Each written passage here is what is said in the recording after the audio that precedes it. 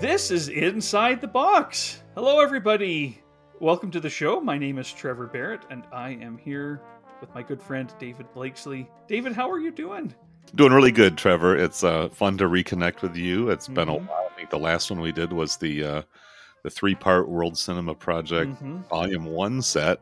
That seems like it was some months ago. Well, it was some months ago. I mean, 4 months ago. I mean, it seems like it was like early in the year, maybe still like late winter, early spring. But anyways, enough of that. I mean, it's just good to be back talking to you in person and or not in sorry about that. Kind of in person. Kind of in person, yeah, directly, not just side comments on social media. That's kind of what I meant there. Sure. Yeah, I always feel, after a few months go by, and even if we've been keeping in touch over social media, I feel like I'm not connected anymore. I feel like it's been too long. So I'm thrilled to be back with you this morning. It is always a pleasure. And yeah, it's been my fault for anybody who's concerned on the listener end. I have had just one of those summers, and we have planned to get this recorded, and it's just been one thing after another. I have very much appreciated David's patience and flexibility and kindness in extending those to me as well. Well, I've had a pretty similar summer as well. I basically took the whole month of July off podcasting from my personal, podcast, my side project or whatever, Criterion Reflections. And it wasn't a planned break. It was just the busyness of life and enjoying the season and not necessarily feeling, hardcore compelled. I just got to record. So it's a nice little break. I've been kind of having a pretty leisurely summer of it as far as podcasting is concerned. But, fall is coming right up. And so maybe the pace will reignite a little bit. It does start to feel like it's time to burrow into literature and cinema, and then to talk about it at this time of year. Yeah. But I think we've got a pretty nice selection, which to me feels, almost like at the other sort of polar end of Criterion box sets compared to the World Cinema Project. These are much more contemporary in feel. They're witty. They're urbane. They're dealing with a fairly privileged set of society, which is not exactly what you get when you're delving into the World Cinema Project, at least from a Western point of view. This is a film trilogy, or a Whit Stillman trilogy. Is that how it's labeled on the box? Whit Stillman trilogy, yep. Yeah. And not one that came out as a box. Right, exactly. We're kind of on the fringes of what constitutes an actual box set, because these are 3 spine numbers, 326, 485, 807 that came out years apart. They have some similarities in packaging, but they weren't really issued as a box, as a unit, where there's kind of a cohesive theme. So we're kind of from one end of the spectrum to the other here as far as Criterion box sets are concerned. But I'm glad we picked this one. I am too. I'll get into my experience with these films, in a minute. But I bought this set when Barcelona was released, and when they did compile them all so you could buy them in one box, which is how I got it. And I hadn't watched them yet. I've watched some, I've watched Whit Stillman's Love and Friendship.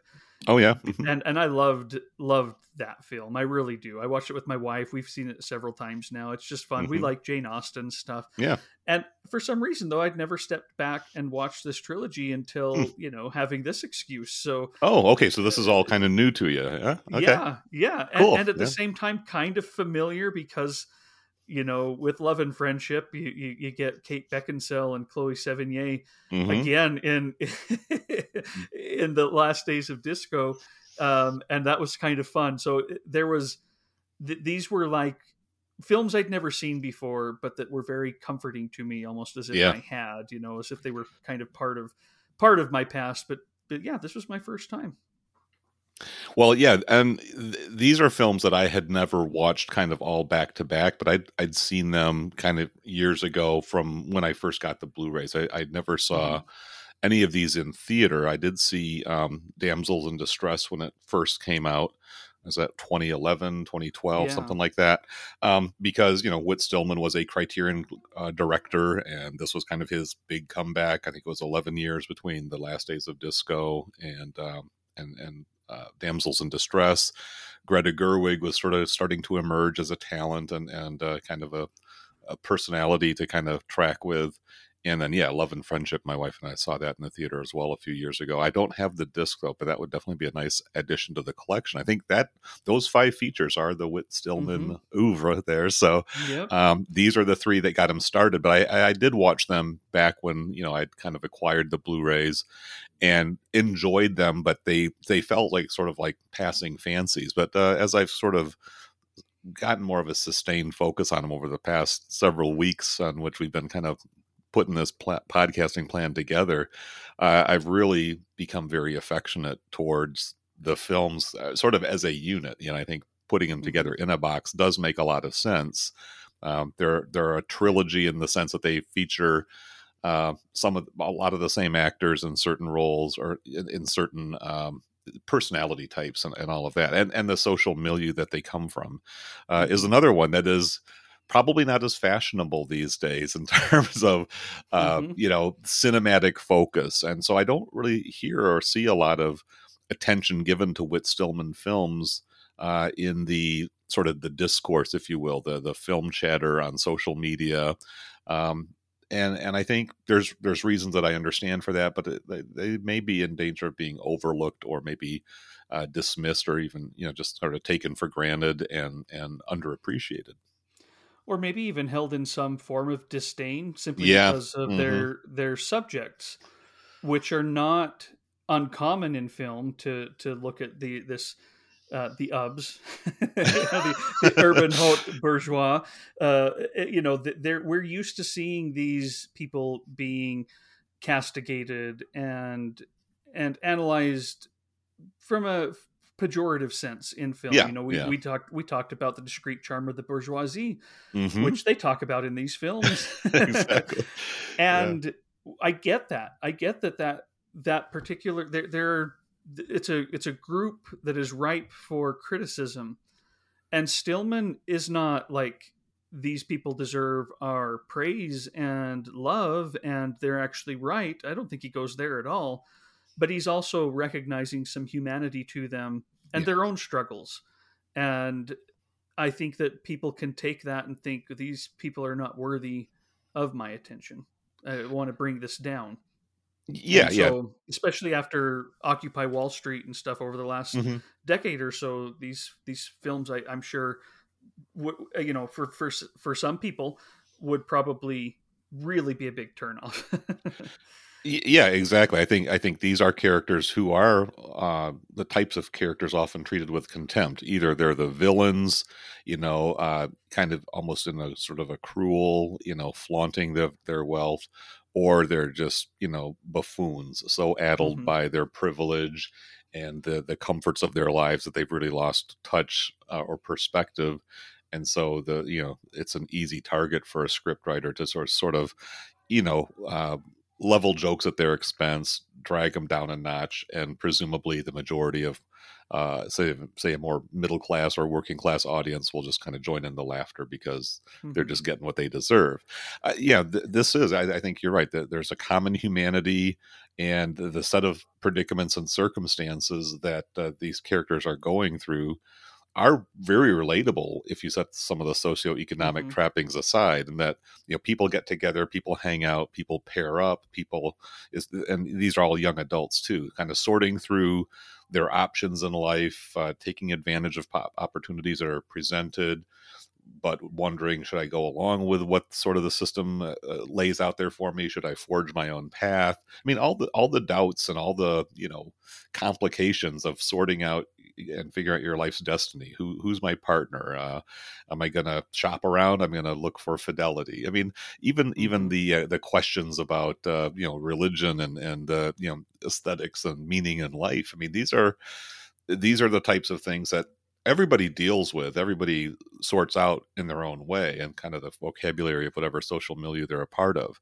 This is one where I feel like, yeah, the wit, the intelligence, the subtlety of the crafting of the characters really is very enjoyable and very uh, to me very relatable, even though I'm certainly not nearly as wealthy as these people. I am educated, and I enjoy the banter. I enjoy the cultural references. I enjoy the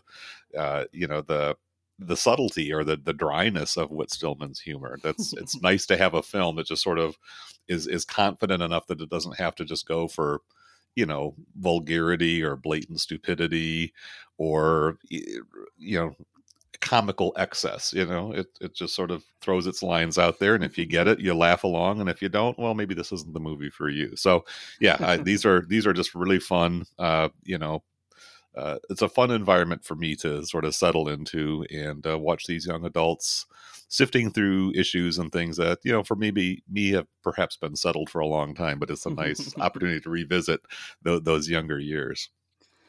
And several thoughts there that came to mind as you were talking. But let me kind of step back a little bit to the type of people who are portrayed in these films, being fairly wealthy, not 100% across the board, to an extent. We'll maybe get into that a little bit with Metropolitan in particular. Not lacking though either. No one in here is Right. is dirt poor. And in the last days of disco, we have a certain group of young women who have to gang up together to afford an apartment, but they can afford that apartment together. They're also making their choices as to why they're not making a ton of money, and they get help. They have a safety net for sure that's always there, and several of them kind of taken just at face value, especially I found in the last days of disco, are pretty awful people. Oh yeah. And I Yes. don't think that Stillman pretends otherwise, and yet he still manages to make me concerned with their humanity and to feel things for them, and to recognize it not so much as they deserve my hate as they deserve some compassion, because I've been that stupid person too. They're Exactly, stupid yeah. in a way that I can relate to. Yeah, they're young, they're short-sighted, they're driven by strong impulses, feelings, needs, maybe even a sense of desperation at times, Yeah. because they realize that at this young juncture, they're aware of careers that can make you rich and comfortable and affluent and influential, uh, and they're also aware of choices that can create extra hardships or affect your social standing. And these are all things that you may scoff at, where you rank in the preppy society, but these are matters of significance and importance. And there's the fear of bottoming out of you've been born into a certain degree of privilege and opportunity, but it's easy to flame out and fail, and that's a pressure of its own. So yeah, these are young people where although the conversations and the situation immediately may seem trivial and passing, a night at the disco, or Mm-hmm. Yeah. flirting in a bar with people in a foreign city, or hanging out at the debutante ball after party. There's nothing really heavy going on there, but you're making advances down a certain path, and you're connecting with people in ways that will either ease the path or mess it up. And so yeah, Yeah. you sort of sense that there's tensions and pressures, and they're all sort of self-aware enough that they recognize that yeah, the choices are not always obvious. There's a sort of a political, sometimes a gender-based struggle going on here that they're going to have to negotiate and hope that things break in their favor.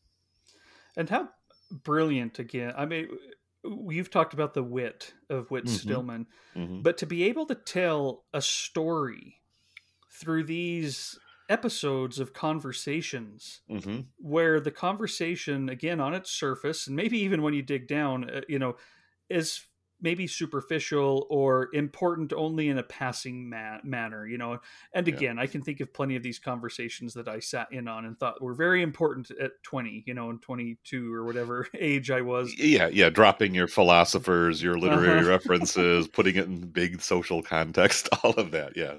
I just can't imagine writing a story based like with that kind of dialogue Hmm. and having it come together to form a cohesive story, you know, a Yeah. narrative, a tale about these people and their struggles that I can look back on and realize, man, I probably just heard about a novel's length of dialogue, and here we are. There's so much to dig back into. I really, really, truly enjoyed this set, and I know we're talking about it in general. Yeah. I'm ready to go on and talk specifics whenever you are. Oh, Um, sure. Yeah. but maybe before that, I think this. You mentioned there's a lot of reasons that this may have fit together nicely as a set of films, to box up and call it a Whit Stillman trilogy. I mean, he kind of considers it a triptych, I've read, and he Yes. may even mention that in some of his commentaries, which I thought was really cool. But these are his first three. So watching them back to back to back, and then watching the supplements and listening to the commentaries, we see a filmmaker developing. You Oh, know, yeah. from Yeah. someone in Metropolitan who doesn't even know what he doesn't know at all, and who's doing it all in the middle of the night, trying to, you know, just rely on the kindness of doormen to let them Well, film and in various with a places. copy, right, and with a copy of a book called "How to Direct a Movie" in his back pocket. You know? Yeah, it's and then to see it kind of develop and see the different types of films, and then I didn't know this until I watched The Last Days of Disco, but to have some of the characters showing up in that film from Hmm. Metropolitan and from Hmm. Yeah. Barcelona, I thought that was really, really fun. And so this is I don't know if I'll ever be able to completely watch them separate. You know, again, it just feels Right. like I'm watching a really great project of one thing. You know, a triptych I think is a perfect way to put it. Three panels, one one ultimate work of art. Yeah. Yeah. Um, yeah. It's the Whit Stillman cinematic universe, right? At least for these three, and they're also all three films that were made in the '90s. You know, maybe in a bigger picture, you've got a sense of the Hmm. 90s emergence of indie cinema, with Metropolitan being Yeah, this completely out of nowhere, Saved by refreshing. Sundance and Yeah, Vince Canby, I exactly. think. Right. But you know, it got an Oscar nomination for best original screenplay. I mean, it didn't win, but that's an incredible coup for a Hmm. guy who's, you know, he was in his, I think, mid to late 30s when this film came together. So he wasn't just a kid like fresh out of film school. He had to sell insider rights to a New York apartment. I know you used to live in New York City, Hmm. Trevor. Is that like sort of you've got first claim on an apartment that comes open, like a contract or something? What does that consist of? Oh, You no real idea actually. okay? Just the property laws in New York apartments are so strange and generational. Yeah, yeah, yeah, You know, yeah. you talk It's about an property. inherited thing, probably, or Yeah. it's a property that's been passed around as sort of like a football season ticket or something Hmm. like that. Yes, You know? Yeah. exactly, Okay. exactly. Yeah. And they have all these different, you know, rules and regulations for each building Yeah. that they're all. It's almost like you're buying into your own little world, and they're all different. Okay. So yeah, it's a So bizarre, basically, strange but thing. it was a leg up on getting what must have been a pretty Hmm. desirable, you know, residency. So he sold that for $50,000, and then used his social connections, favors, you know, just kind-heartedness of people that he knew to say, "Oh yeah, I'll let you film in my Park Avenue apartment," or "I'll talk to the doorman and he'll let us go into the lobby of this other apartment at 4 o'clock in the morning so that we can shoot some scenes without disrupting traffic." You know, there's scenes that were probably not officially shot with all the right permits and permissions, and also Hmm. there's a little bit of a roguish kind of you know, guerrilla filmmaking going on here, which is a strange word to apply to this particular setting, but it really feels like an intrepid troupe of young adults all getting together. I mean, I think everybody on the film was basically doing it for the first time, the actors in In particular. Metropolitan. Yeah, Hmm. in Metropolitan, right? So you've really got a very, you know, charming group of young people. Uh, Again, set aside the wealth or privilege. Some of them certainly were very familiar in that scene. Others were just actors who answered a casting Hmm. call, and this was their chance to step into it. And a couple of them, Chris Eigenman and Taylor, I forget his last name, Taylor you know, Nichols. yeah, Taylor Nichols. So they became Whit Stillman regulars and had a bit of an acting career. But yeah, I that's an element I didn't really pick up on. Although when you look at Metropolitan and just kind of watch it sort of with a little bit of a critical eye, you realize, yeah, this is pretty low budget filmmaking. It looks fancy because Mhm. everybody's in tuxedos and ball gowns, and obviously the real estate where this is all happening is very pricey downtown, Manhattan, I think East Side. So these are Yeah. again people and a very privileged walk of life, but the filmmaking itself is pretty spare and pretty basic. But it casts this illusion of affluence and opulence that I think is pretty pretty remarkable, and it to me it enhances the charm and the appeal of the film. Oh, for sure. I mean, and he talks in Metropolitan in the commentary about, okay, so I had this gold fabric my mom had bought. We threw that on the couch, or Yeah, look at yeah, how terrible that shot looks. They're blacked out windows, and we just, oh, I think it looks terrible. And the other folks, oh, I don't think it looks so bad. yeah, yeah. They made it work with crazy. They got the illusion by the seat of their pants. I mean, Yeah. it came together in a pretty remarkable way that does seem a little bit by accident, but of course a little bit by ingenuity as well. It is a great way to look at that early period of independent filmmaking, Hmm. Hmm. and see a film come together and realize too that they didn't know if it was going to work. None of them, the Oh, cast was like, yeah, we don't even know what this is about. We're just here sitting around talking, trying to memorize these lines, yeah. and Whit Stillman not realizing that when a studio passes on it, it means they're not coming back. And so he's getting a lot of bad news, but he thinks they're just, you know, today I'm not going to have a chance to look at it, sir. So Yeah, yeah. it's a miracle this thing exists, really. Well, and I think he had must have had some kind of instinct.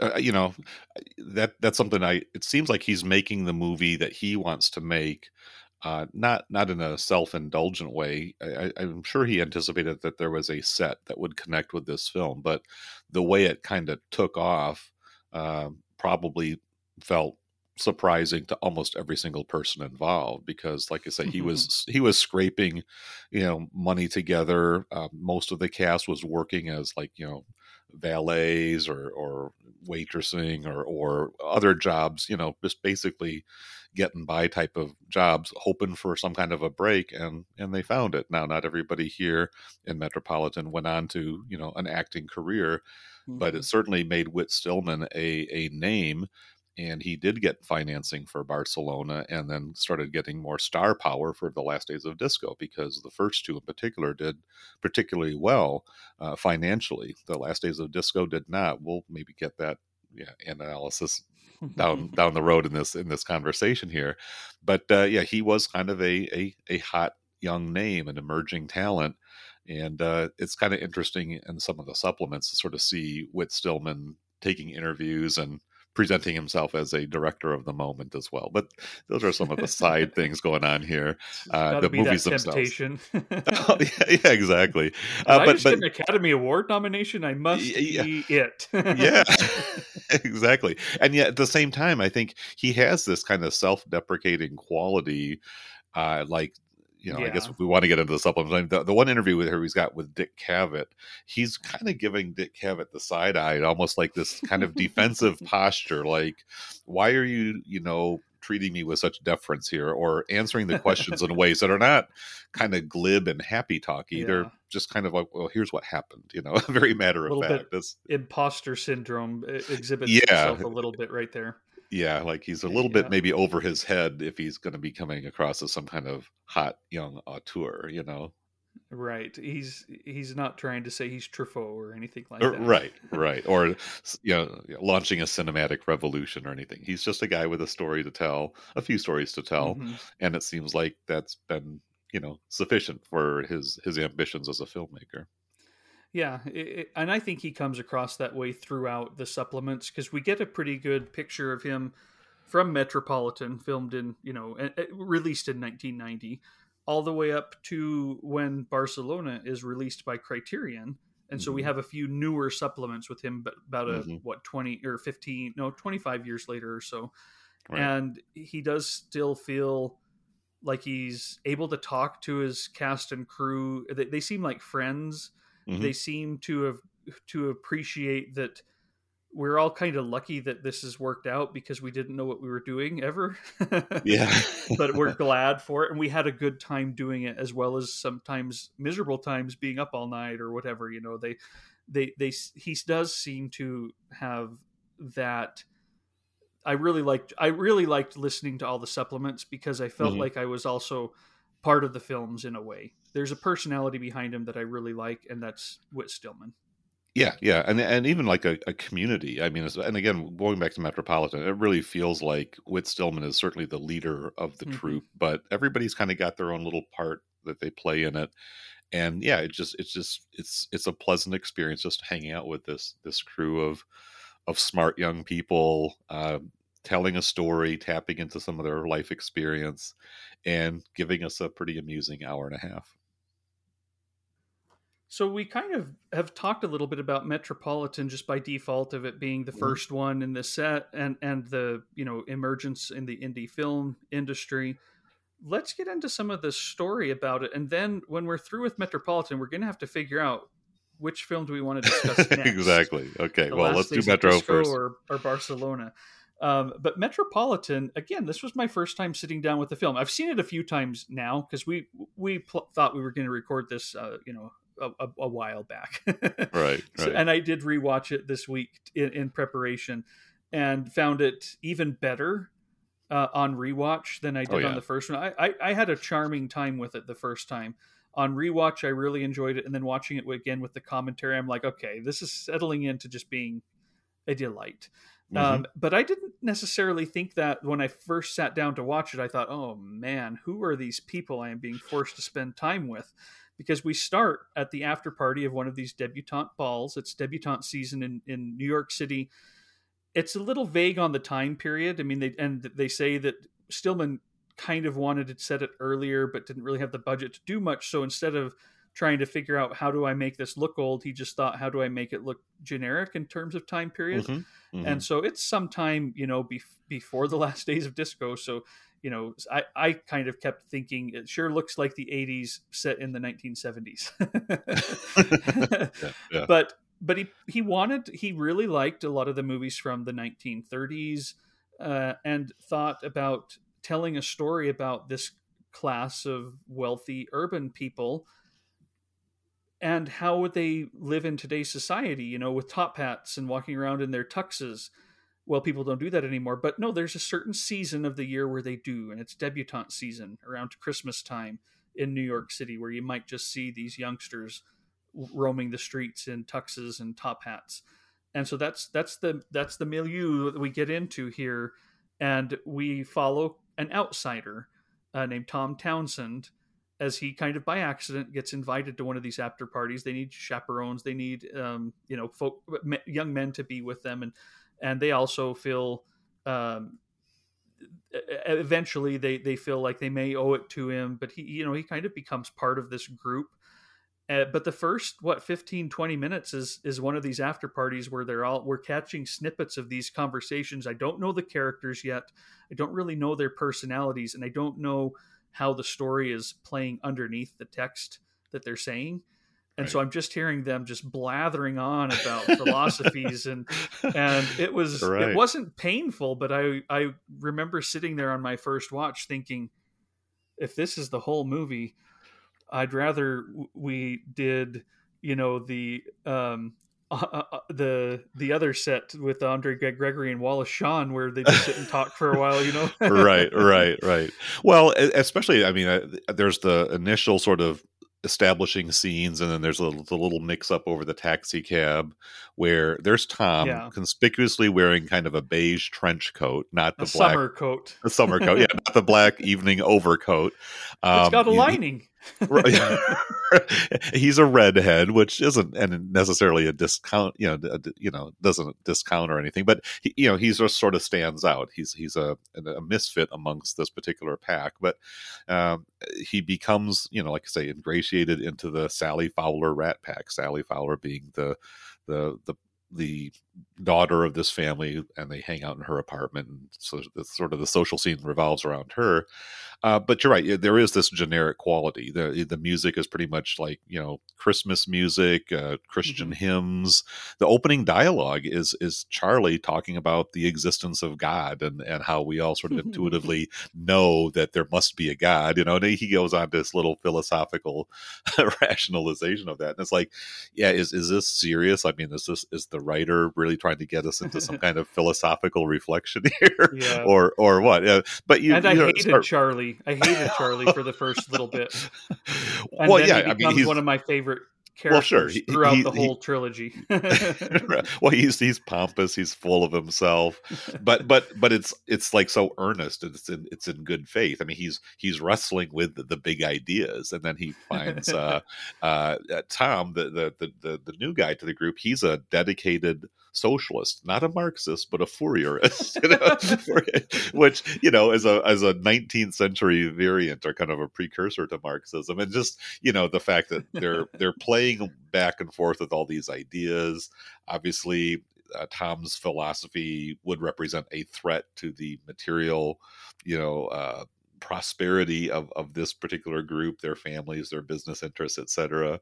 And yet, this is all being taken as a kind of as an intellectual sparring match of sorts, but on that very young adult level, where they're kind of, swatting each other a little bit beyond their reach, but it's all kind of just banter rather than serious dispute or disagreement. And that that was also kind of a nice, refreshing sort of throwback to when you could just talk about political issues and not have it this kind of intense, visceral, polarized, let's just avoid it because it's going to get ugly really fast. It's like, I don't Yeah. know, there's just almost like an innocence Maybe even to develop a this. romance with the guy who feels completely differently than you do. Yeah, you've got a profound political disagreement if you really want to let it stand in the way, but he's kind of cute. It's just and he's fun, and he's different. He's not one of the usual guys that Audrey kind of his crush.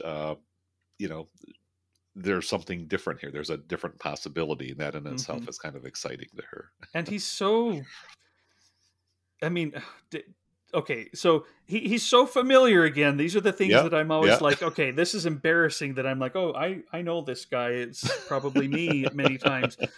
But the yeah. definition of mansplaining, Oh he's yeah. probably never even read the text his philosophy is based on, because he feels like he can go around spouting these ideas without ever having read things. He's talking to Audrey Roget. Yeah. She's kind of the main woman, Hmm. in the story. She's one of many in this ensemble, and it's a great ensemble. But she's probably the main one. She's the one who develops a crush on Tom Townsend, and who shows up in the Last Days of Disco, which Hmm. I love.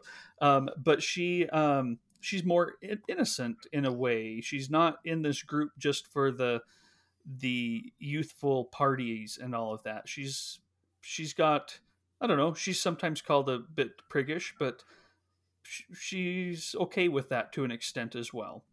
But at any rate, she's having a conversation with Tom about Mansfield Park, and he's talking as if he knows it all, and he, doesn't like Oh, that he's just one. like instantly dismissive of it, like, oh, that one, Mhm. that's her worst. Yes, and then it turns out he hasn't ever read the book. He's never read any Jane Austen, Exactly. but he doesn't admit Yeah. that sheepishly. He doesn't admit that, like, okay, you got me. He's just like, oh, I've never read them. Why would I? You don't have to read I something to prefer develop an literary opinion. criticism, right? Yeah, Yeah, it's the critical consensus clearly says that this is among her inferior works. Why yes. would you go against the grain like that? And it's so fun to see that, and yet she somehow falls for him, and eventually, she buys him a set. I think anyway. I mean, it looks like she buys him a set of Jane Austen novels for Christmas Hmm. that she sees. I think that's the implication with all that. But And that's then he who goes we're ahead and dealing reads with. them, and so Yeah. he is persuadable. He is somebody who's actually ready to take on some new information, and perhaps even adapt his thinking, because he's still young, he's still figuring it out. He's Yeah. realizing that, while understanding the critics, or the sort of the consensus views on different important artists, creators, philosophers, thinkers, whatever, it's helpful to know what the other, authorities say about those holes, but they're not quite the same as engaging with the source material Hmm. itself. And You so, might yeah, just that to be me, delighted by this thing yeah, you dismiss. yeah, and to me, that's just again another throwback to the the joys of young adulthood, where you're really, getting out of the mandatory assignments of school and just taking on new discoveries. And as a person who's enjoyed reading, of course, in more recent years, focusing on films with great reputations, it's I could relate to that character as well, Trevor. The guy who likes to Yeah. throw opinions around that they've sort of picked up second or third hand, and then all of a sudden it's like, well, Hmm. let's go back to the source and see what it really is about after all. Yeah, it starts to show that breakdown of that ignorant arrogance Hmm. that many of Oh us have yeah. probably had in our 20s, and it shows why maybe later on we stop being so arrogant even as we gain more knowledge and more Hmm. experience. It's because we learn I don't actually know that much, and we start to see that with Tom, Hmm. and we start to see some of these relationships bud, even though they might not be everlasting marriages and all things like that. That they start to appreciate each other for less superficial reasons, and they don't need to show each other what I know. They start to care for each other. I Hmm. love, by the end, I love Charlie, the character that I loathed at the beginning, because he's the one Yeah. who's still spouting weird things, but his conversations with Tom as they're trying to go and save Audrey, Yeah. and they're going into all of the rental places. He's so funny, and so I'm like, man, I feel like I'm getting to know him for him now, and see through the facade that he puts up that he himself is not, you know, too sure about. And I really love getting to know these characters and starting to care about them when really my guard was up at the first. It Hmm. really was. And even Nick, we haven't talked about Nick Smith. He's the Yeah. one played by Chris Eigeman. Uh, I think the my favorite character in the film. Even he, with all of his arrogance and his little snide asides and his willingness to hurt other people, to make some of those snide asides, but also maybe to puncture a little bit where he thinks they're going wrong. Even he, I feel, you start to see ways that he is trying to do better, ways that he's trying to actually be helpful, that he's put up a wall around in many ways to not be so vulnerable. You start to see some of those vulnerabilities, and I really, really liked him. I mean, Chris Eigeman, his voice is one that I didn't know who I was watching at first. And then I'm Hmm. like, oh, that's Chris Eigeman, very young Chris Eigeman. In fact, his first film, Chris Eigeman. And realizing, oh, I love the way that he can just run through these lines is very similar to how he does things in, like, even an episode of the Gilmore Girls or something like that. He's a character that or an actor that I've recognized from little things he's done that I always liked because they stood out to me. And here he is standing out at the very beginning of his career. So I don't really have a sense of Chris Eigeman outside of these films. Are there others besides this Gilmore Girls that you referenced that maybe I might Uh, connect the uh, dots there? no, none other films that I'm aware of. It is through like some TV, and in particular, I Okay. think Gilmore Girls. He plays a character for a few seasons there, and whatever your feelings are about Gilmore Girls, I don't know if you ever watched it or whatever, but a Mm-hmm. television show that is also, you can almost see that they thought, who would be perfect for one of these parts where people talk fast and a lot and have these unrealistic but absolutely delightfully absurd and intellectual conversations. We need to cast Chris Eigeman. And Okay. I am Yeah. sure they had that conversation because they'd seen these films and thought we need to get him in there. Because even my wife, I said, hey, do you want to see Chris Eigeman as a kid, basically?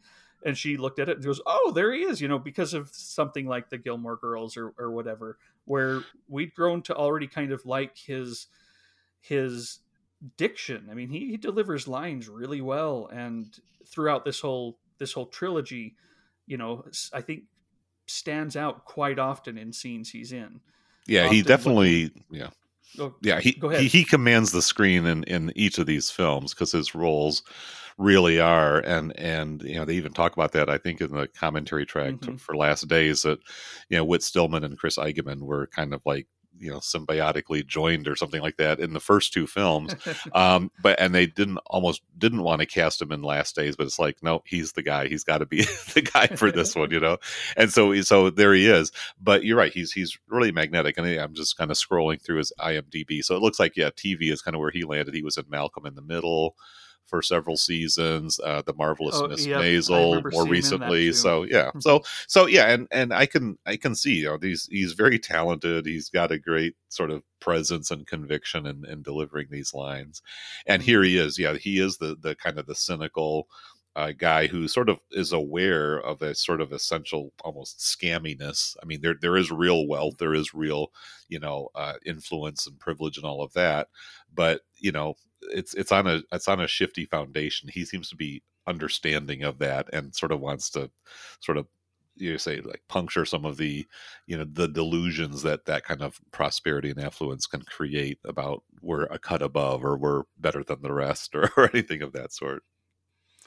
And he often has the great comic lines, you know, like it playing strip poker with an exhibitionist kind of takes away some of the challenge, you know, little Yeah, things yeah. like that are just really really fun lines throughout the whole trilogy. Again, he often has little cutting lines that he delivers really well. Hmm. Hmm. I was glad to see that he was in each of them, and and enjoyed his presence in each of them. Anything else with Metropolitan? I mean, again, I found it quite delightful, Hmm. and really thought that the probably the standout would be the writing and the delivery by these very young first timers. You know, Taylor Nichols, who plays Charlie Black, who shows up again and again, and who shows up on the commentary track, so you feel like you Hmm. have another layer of getting to know him. Yeah. Oh yeah. Does Yeah. a great job delivering these lines too, and that kind of stuttering almost sounded like Woody Allen at times. He talks in one of them in one of the commentary tracks about being typecast as people like, oh, but you're from New York, and he's like, no, I'm from Michigan. But Yeah. he Yeah. definitely delivers his lines and just sounds like that New York intellectual who is a little unsure of himself and stutters, but you know, overeducated almost for his maturity Oh level. And yeah, well, right, right. He's, you know, you look him up. Yeah, he's really not an athlete. He's not necessarily going to be a commander in the business world. He's not really, you Mhm. know, a you know, go for the throat lawyer or anybody who's, you know, going to be in that kind of alpha male situation. And yet he's, you know, he's born into wealth, and he's going to somehow find a way to, you know, carry on the tradition. And yeah, there is a nervousness and a pressure that Yeah. you know, applies when that's kind of your lot in life. But yeah, no, I really, yeah, think he does a great job of playing that kind of overeducated, insulated, you know, bookworm who's you know, still figuring out what's going to be his angle as he steps out in the real world on Yeah. his own. Yeah. Definitely well on his way to an existential crisis. Oh yeah, yeah, definitely an overthinker, you know, and that will get the best of him. So yeah, but I think, yeah, Metropolitan, you know, shoestring budget, attractive young cast, and it was at a time when, you know, film going audiences were interested in small, chatty, you know, engaging films. At least there was a big enough audience that the return on the investment was enormous. You know, it grossed over $3 million, got an Academy Award nomination, Hmm. launches of maybe a few careers, and you know, so now all of a sudden here comes the pressure or the duty, the responsibility to do the follow up. And if we follow that course, then we talk about Barcelona. If we want to talk about Criterion's release schedule, we could talk about Last Days of Disco because that was the second one they released. But it's also the way they package the trilogy and the box set. So I Hmm. don't know. You want to talk a little bit more about Criterion's decision to make it kind of Yeah. a sequence like that? Yeah.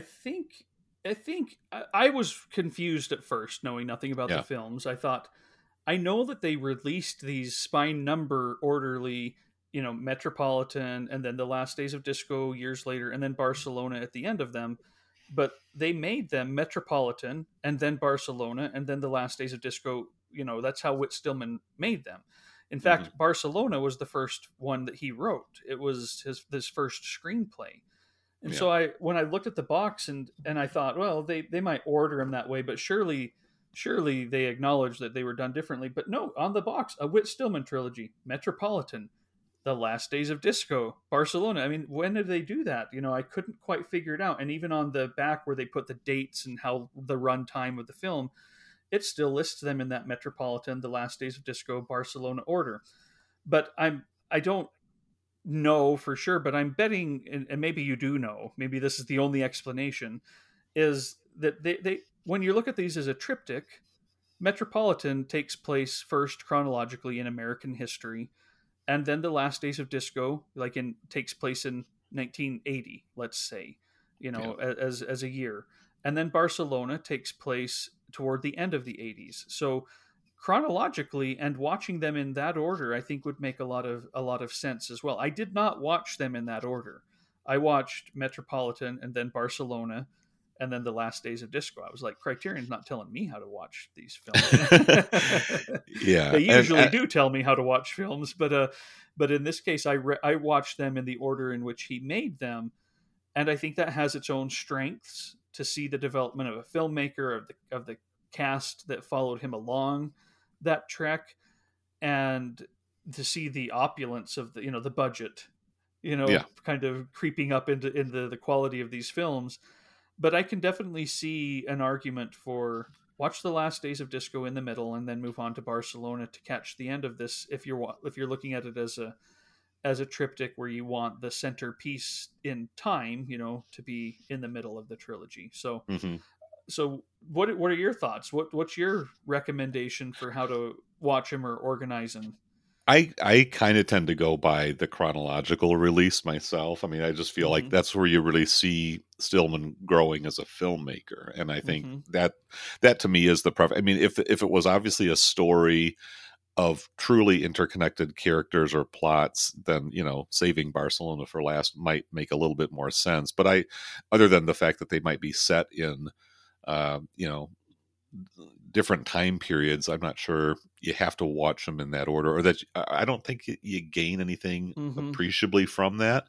And I always kind of thought that Criterion got Barcelona last because it was, I think, overall the most commercially successful of the three films, box office wise, and perhaps the studio rights were a It little was bit Warner harder. Brothers. Yeah, It was Warner Brothers, which for years didn't license to him. right. I And the, remember and the remember those days when we were like, oh, "Is yeah. Badlands ever going to get a release?" It's Oh, Warner Brothers, so sure, no. exactly. And Yeah, then yeah. it cracked, and we get some. Hmm. And also the fact that The Last Days of Disco, I think, was seen as a financial disappointment, probably made it a little bit easier to obtain as well, and to showcase that film, especially with Chloe Sevigny, who I think became kind of an art house favorite because of some of her other Hmm. roles that she took on and just kind of her own personality. So I guess my choice would be to go with Barcelona next. Let's do that. That's my choice too. Hmm. Is to just move on to he made it a few years later, Metropolitan 1990 release, Barcelona a 1994 release. Hmm. Chris Eigeman and Taylor Nichols are still young, so let's Yeah. let's do it. Let's do it that way. And again, this is the first script that he wrote, but he realized I can't film this. This is I can't Yeah, go an to overseas Barcelona. shoot, right? Mhm. All of that. Hmm. But I can maybe rewrite something that takes place in New York and figure it out how to get it filmed, and then use that as a springboard to finally film Barcelona. Hmm. Which, if on a first watch and a second watch, I think Barcelona is, in my estimation, a little bit better than Metropolitan. I enjoy it more. I like the relationships and where it goes even more, I guess I should say, than Yeah, Metropolitan, which I still yeah, really like.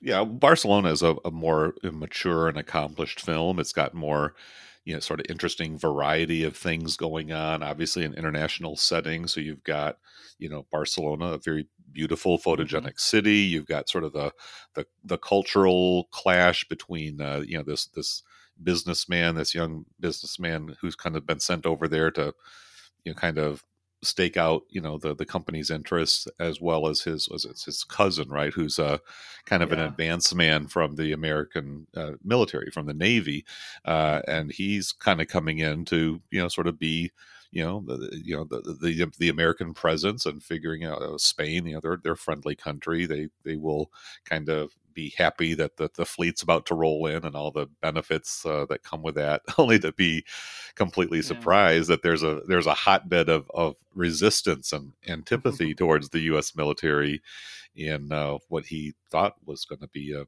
kind of a nicely allied, local scene. And maybe even too with his cousin. So the Mm-hmm. Yeah. so Oh the yeah. characters. So we've got They have a Taylor backstory, Nichols. right? Right. Yeah, he's playing the business, the salesman in Barcelona, and Chris Eigeman is playing his cousin who comes to stay with him for 3 days at most, because but any time after that would be too much. It doesn't work out that way, and we knew it wasn't Gnu from the get go. But the Taylor Nichols character doesn't want him there. He doesn't trust him. Thinks he's a liar. Thinks he's exploitative, and yet there's a warmth to their relationship too. They're able to bite each other and say things to each other that show that I don't really like you, but we can feel the history of care, of concern. And I love that part of this film. I mean, there's a lot going on with the politics and with their waking up. I mean, there's an assassination in this film, Mm-hmm. and Mm-hmm. bombs, and Oh yeah. Oh yeah. Yeah. There's but yeah, but the heart to me is these relationships, and I loved that playing out in all of that other stuff. Yeah, I mean, I certainly can relate. I have, cousins from my childhood where I have lots of happy memories of us playing together, but we end up getting kind of raised in different circumstances, moved away, just, you grew apart. You still sort of have this bond that goes back, even though, you look askance at some of the decisions or choices they've made. And again, you've just got a couple of really interesting characters here. Here's the Taylor Nichols character here is a guy who's really going through kind of another sort of spiritual, crisis, where he's kind of figuring out, the propriety and the ethics of his dating life, of his relationship with God, and just kind of moral and ethical choices. I mean, it's the kind of stuff that you just don't off, subject matter, Hmm. especially in a film of this sort, which I think is aspiring to be kind of a, a not a super broad entertainment, but an entertainment that connects with middle class audiences.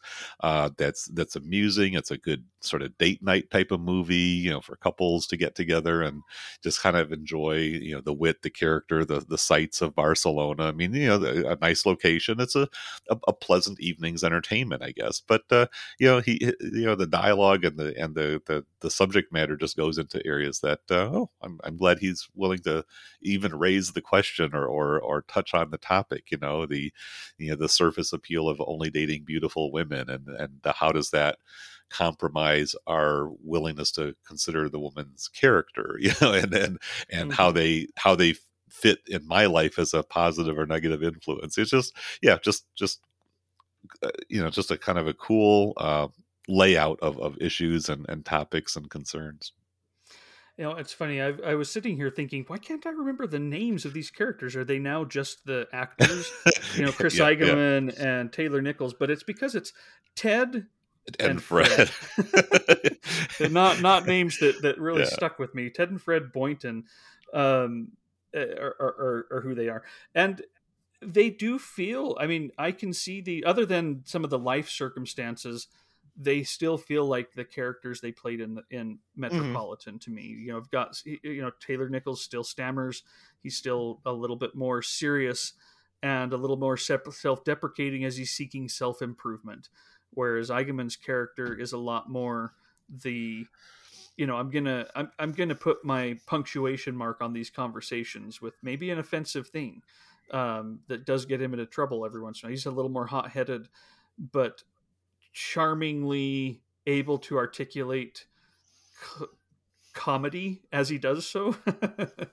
And they, very similar to their characters in the first one, and so it just felt comforting to see them still going on, and fun to see those I well the characteristics playing out in different characters, and how Stillman is exploring relationships with the women, the Hmm. religion, and having Taylor Nichols' character not just interested in trying to figure out his religion, but doing it at the same time he's reading books on how to be a good salesman, and just that, Yeah, yeah. Taking the the Dale Carnegie philosophy yes, seriously. And really, yeah, yeah, and yeah. mixing and mashing it, and you're like, oh, he's Stillman isn't necessarily polemical. I don't feel like I ever thought he was trying to preach to me, but he is showcasing these characters and some of their foibles, and some again that are very familiar. This Americanism of mixing religion and business, and sales, and capitalism, and all of that is very much a part of this story, and part of the critique that the Spanish antagonists, I'm going to call them antagonists, they're not, they come and give him handshakes, and, oh, I'm sorry you almost got killed because of my newspaper piece, but I don't think a journalist should be blamed for just Yeah. they are antagonistic to these Americans because they're Americans, but you can see some of the reasons why in the way they're dealing with their culture, with the sales and religion, and Sure. all Yeah. of that. I mean, if you decided to join up with the American military, you need to be ready to deal with the backlash amongst the disgruntled Hmm. locals when you're in our territory, when you're not invited or not necessarily wanted. And again, so yeah, checking you know the quasi imperialistic aspect of American military power and cultural influence when you don't expect it. I mean, they're not going into communist territory. They're going into a NATO nation. Like, what is this? How can the Spanish be against the Americans? It's just yeah.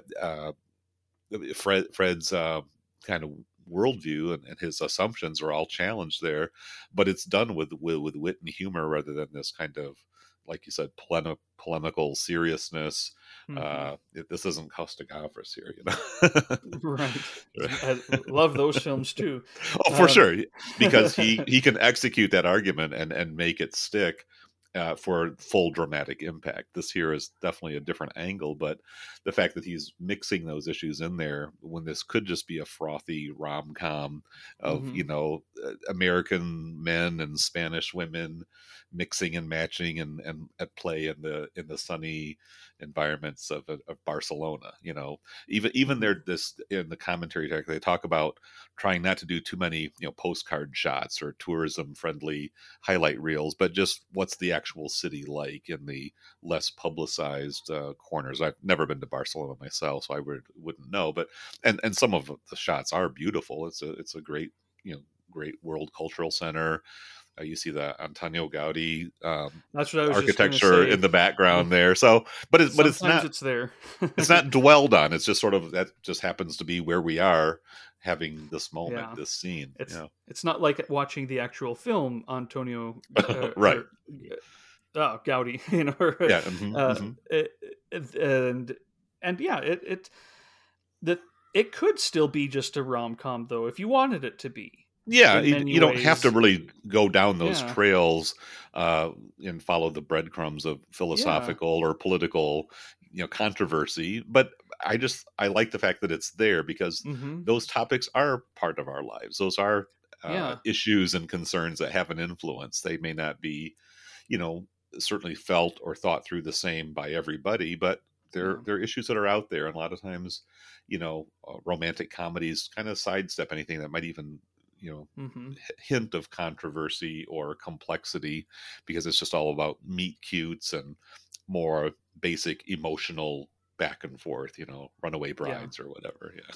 We'll put him at a sporting event to show the Yeah. tension, not in a Hmm. politically charged environment. Right. Yeah, Where but you're suddenly a victim of an assassination attempt just because mhm. of the uniform you wear. Right. But I think, and what I mean by it still could be just a rom com is I don't know which one would be put in any hierarchy here. But once again, and I'm not trying to say this was his, this was the most important thing, but because I think that he probably, Stillman probably did want to really have these things evaluated in a film Hmm. that just looks at them. But they're also, again, ways that we get to know these characters and their relationships, in particular with the Spanish women that they are falling in love with or out of love with. They're not quite sure how to respond to her. Am I falling in love with her? Is she too beautiful for me to love her? Hmm. You can Well, kind of is there even a still. future in this relationship? I Uh-huh. mean, really, are we really gonna, is she Yeah. gonna come my way? Am I gonna settle down here? What's it gonna be like? Right. Yeah, the heart still feels to me like a lot of that is used to evaluate these people as at their most real human beingness. Hmm. That they're not, these guys aren't just stand-ins for Stillman to look at Barcelona in the 80s and American Spanish relations in the 80s. That's the setting for humans to be, telling their story. I feel like he's really able to still focus on these as real people, as unrealistic as they are in their dialogue or their wit. That the essence there is still very heartfelt human being, Hmm. interest in human being, versus these are just pawns for me to analyze politics. Hmm. Yeah, yeah, and I think this is again based on Stillman's personal experience. Not that he lived through all of the events depicted here, but he was in Barcelona. That was his job during those years where he was getting ready to make Metropolitan. He was selling Spanish films, I think, to American distributors, and was living in Barcelona. So that kind of gave him an angle of insight and authenticity, and he wanted to touch on the fact that there were these political issues and controversies, and I even think the the cultural assumptions, how Ted, in that one conversation he's having with the women, saying, well, of course women have to have this profound emotional connection for sexual desire to be expressed, and the women are like, oh no, not at all. Just, but again, these little assumptions and blind spots of how Ted was raised to assume that this is what women are like. This is how it actually operates. And then he finds in a different culture, different place, you know what, there's a whole nother side to all of this. And again, that whole sort of expansion of awareness as a young person, where you recognize life is much more complex and thereby much more interesting than perhaps you were led to believe. Hmm. Yeah. Oh, well, it did have a surprising ending, in Yeah. many ways. Again, uh, there's the assassination attempt on Fred's life that does leave him uh, with a permanent injury, Hmm. and and yet we have kind of a heartwarming ending despite it all. And part of me wondered, is this ending subversive of the other parts of the film, or is it underlining the humanity of the film, that these relationships are possible despite it all? Do you have any thoughts on that? The way it kind of has a warm, Refresh me on the circumstances. I mean, the ending is kind of slipping out of memory, like the which last is piece that you're thinking of here. Yeah. so, and that's a very fair response. Yeah. These films don't necessarily play out like a beat by beat, say a Marvel movie, where I can, maybe tell you the general, you'd remember maybe beat by beat because they're familiar. Or the These, whole plot drives up to this riveting right, here's conclusion. the But action this, sequence, right, this right. is when so and so dies and everyone feels And it, and here's the then they go on. profound reveal that Right. kind of shows the meaning and the tragedy of it all, or whatever. Yeah, and, yeah. and before I get to answer your question, Okay, sure. one of the things that I really Yeah, thought was interesting too, learning about how they made these movies, is that Stillman wanted the actors, as they're going through these lines, to still feel like when they were editing that they were continuing to live their lives. That we didn't just get a manufactured conversation, and so hmm, he would that script delivers more a lines. point, and that's it. Yeah, Right. right. There's Hmm. Hmm. the period at the end of it all. Um, so he would write more lines and have them perform them, and then in editing he would cut those lines out. And so it really does often feel like you're not at the end of a scene when Yeah. the scene shifts, and it does feel like the characters are still living and still about to keep talking. And I really thought that was a really cool insight to learn about how he did that. And I feel like the films are similar. I mean, they come to an end. You've got Metropolitan with the, roadside. Um, I mean, it ends in a still shot. It actually Mhm. does kind of go back to Truffaut. David, wait, we're onto something here. Let's start over. Scrap it, scrap it. But they're on the side of the road hitchhiking. But in Barcelona, this is the one that ends with uh, them kind of making up a little bit, and Mhm. Ted realizing that Fred maybe wasn't always such a jerk, and maybe some of the ways Right. he excused his past actions are things I can actually rely on a little bit in more good faith. Yeah. And they make up and go back to the lake with the Spanish women that they've fallen in love Right. with. And I'm Okay. like, Yeah. well, that's really cute and nice, and I did like it. But I also wondered, is it too pat for a film like this that's otherwise quite biting and Yeah. does allow itself to take left hand turns uh, suddenly? Yeah, it could be. I mean, because pretty clearly that that ending scene didn't make the big impression on me. And I don't know, was that a, yeah? I mean, I remember the assassination. I remember the reconciliation. I remember the flashback of the scenes by the lake and all of that. Mhm. But was that sort of a concession to the studio? Because if you are looking Mm. for sort of a mainstream date night type of movie, having that kind of bow on it at the end makes it a little bit of a more successful sell, leaving smiling, Yeah. a romantic comedy in the sense that the couples come together and all's right with the world, Yeah. yeah, that feels, even as you describe it, maybe a little bit forced because of some of the complexity of some of these, cross-cultural issues, the fact that, Fred's got this pretty significant, injury now. Is that, I mean, and, that and could he pull doesn't a seem couple too together, right? traumatized. No, right, right, right. I mean, well, I'll just have an eye patch now, Yeah. but yeah. So to me, it feels like my enjoyment of the film, which probably was the one I watched the most distant from today, was really just again just the milieu of those characters, the Mhm. dialogue, the exchanges, and all of that. But yeah, maybe I'll have to go give that ending another look to see if it settles in with me one way or the other. Well, when you do, and I'm sorry I didn't mean No, to that's catch you fine. off guard. No. But I like it. Hmm. I've Hmm. kind of settled on. I'm glad it went that way because the other way can feel pat too. Like, oh, we don't want to make it work out because that would be too pat. Well, that becomes Well, its we'll own go our knee jerk separate reaction. ways, right? Yeah, and Yeah, it's I a mean it's that a, it is a also a downer. cliche. Yeah. Yeah, it is, and it's not going to be as winsome of a Hmm. conclusion for the general viewer, right? Yeah, and it just didn't feel in keeping with the warmth that I felt the characters always had for each other for an Hmm. ending otherwise to go forward. I was kind of glad that it's like, okay, this can work out. It might not forever. Who knows? But they're giving it a go. These folks they've reconciled and they're moving forward despite some of these difficulties. And I don't mean that again in a polemical sense. I mean that in a, hey, maybe they're kind of stupid.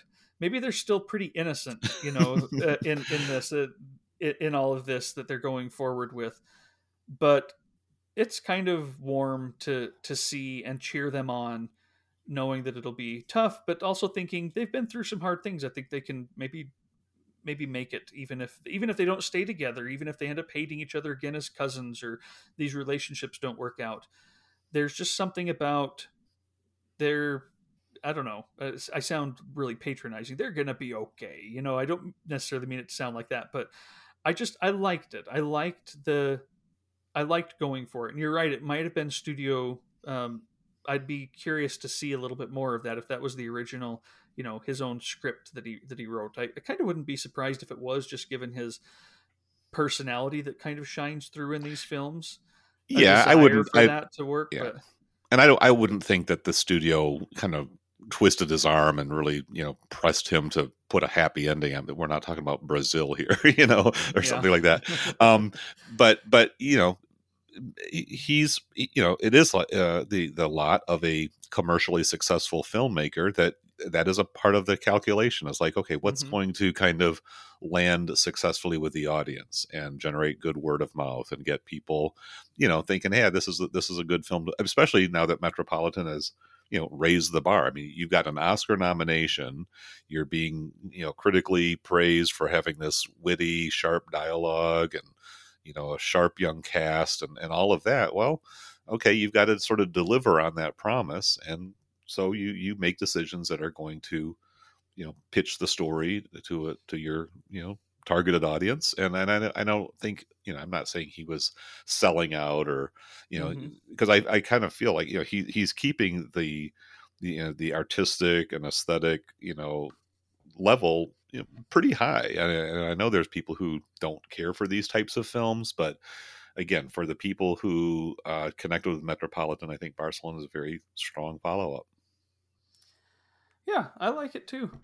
Do you want to move on to the less successful but really still really great film? Oh, I think a lot of people do probably prefer of all of these. I think it's my favorite of the three, as far as if you say, hey, let's put on a Whit Stillman movie. This is definitely the one I would, well, other than maybe wanting to revisit both Damsels in Distress and Love and Friendship, because I would like to check those out fairly soon.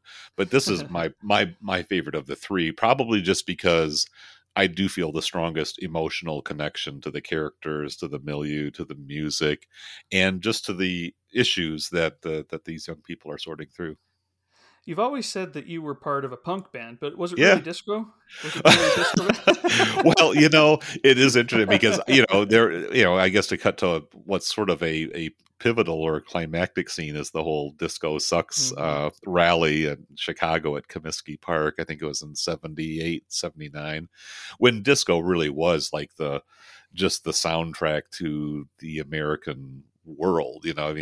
I was definitely on the Disco Sucks side, although that was really more due to cultural peer pressure. I mean, I was a rocker, and I was into the big arena rock bands as a younger teen, and then I got into the punk, new wave, and eventually played in a band for a few years, made it kind of part of my identity. But at the same time, especially the choices that Whit Stillman made for this soundtrack are some of the greatest disco anthems of the entire era. But that means there's no Bee Gees, there's no ABBA, there's no not even, I don't think, Donna Summer. I mean, The Hustle is in there. Some Donna Summer. Oh, is there? Okay, which one is that? Do you remember? I can't remember. I remember hearing it at the beginning. I'll look while you keep on. Sure. A little bit. Well, but basically, it is the club anthems, and so for Whit Stillman, his nostalgia for the music was as a young adult. He was not a hippie stoner type of guy. He was not into the freaky rock music, and he talks in the commentary track about how the early 70s to him were a kind of a dark period because going to clubs and being social in that sort of more sophisticated way was just not the thing to do. But then when disco came along, it was like this revelation, because now people are a little bit better dressed. There's a little bit more of an aesthetic of taking good care of yourself and putting on a good presentation. The dance, it's very danceable music. It's not distorted or wild in the same way that rock and roll was, and it's danceable. It's got a great beat and rhythm, whereas like the folky singer-songwriter stuff of that era didn't really get you moving in the same way. So he's thinking about that as a young adult. I'm thinking about it as a kid who just grew up listening to these songs as hits on AM radio. So he really has a great taste for this particular type of music, and the soundtrack album is a winner. I mean, every song bops, and it's really a great collection of disco tunes. And so having sort of made my exit from the punk scene in the early 80s even, I've reconciled with disco quite a long time now, and enjoy both genres pretty easily and without any guilt or mixed conscience or anything like that. Well, I've got something embarrassing to say. Okay. For the first time in the history of our podcasting together, I said something wrong. No. Far from the first time, far from the last. Yeah. I don't see Donna Summer on the soundtrack. Yeah, I didn't think so. Right. I mean, I apologize. Yeah. I think there may have been a song where they were making out in the background, and so just hearing the Sure. disco and the moaning made me think of Summertime. Oh yeah, I oh don't yeah, know. yeah. The love to love you, baby. You're right. Yeah, no, that I do remember That's the not in song here. in there. So yeah, but But yeah, yeah, she's not in here. But you've got. I really enjoyed. I put this on to listen to the commentary in the background one day, yeah, and I was like listening to the commentary and listening to the music and not the dialogue this time around, and that was really fun. It was a lot of fun. I like the music as well. I do want to note, I like the way that David Schickler, in his essay for The hmm Last Days of Disco, begins. He says, "What Stillman took a risk when he set his third film during and titled it after the disco era, whose yeah. erstwhile existence, from almost the moment it ended, has seemed to embarrass most Americans more than Watergate." Well, I mean, clearly there was some excess in the disco era, and honestly, I think some of the anti-disco backlash really has its roots in racism and Hmm. homophobia, kind of Yeah. a disrespectful um, view of the cultures out of which disco emerged, and did become this kind of all-encompassing soundtrack. I mean, it was the sound of the 70s, the Jimmy Carter years, and all of that, and it became way overdone because every performer, every band, the Rolling Stones had their disco phase, and the Grateful Dead had a disco album, and so it's just kind of like, it became this all devouring kind of monstrosity. And when it becomes so mainstream and it's just shoved in your face and it's Yeah. marketed and just milked to the uttermost, yeah, it does leave a bad taste. But I think getting back to the good times, to quote one of the songs featured there by the band Chic, it really does have a very uplifting and positive and life affirming quality to it. And I think that's what just comes through, as the background to a story that has a lot of heartbreak and sadness and Mm. disappointment in it as well. So yeah, Yeah. it's a complex mix, but yeah, I really enjoyed the characters and the dynamics of these two young women, Kate Beckinsale and Chloe Sevigny, kind of again, coming from backgrounds where their needs are pretty clearly well taken care of. They're both beautiful, attractive young women who are even, accused by one of their coworkers of being destined to marry some rich corporate guy and live lives of ease and luxury, which may or may not be true, but I think there's a pretty likely chance that they're not going to marry into poverty and they're not probably going to wind up on Skid Row somewhere, but they're still going to be facing some challenges, and the stakes are, as they have been in all these movies, fairly high as to what kind of decisions they make and who they end up connecting with, and what kind of path they settle on as far as life, career, relationships, and Hmm. even self-care are concerned. Yeah, they're at you're kind of the foot of a mountain, Hmm and will they be able to climb up it or not? And just thinking about it in terms of career, they're both readers at a publishing hmm house, hmm trying to find the book that might make their career. Yeah, And they realize that that's sometimes just dumb luck, and they right. may never come across that book. And if so, their career's not going to last very long.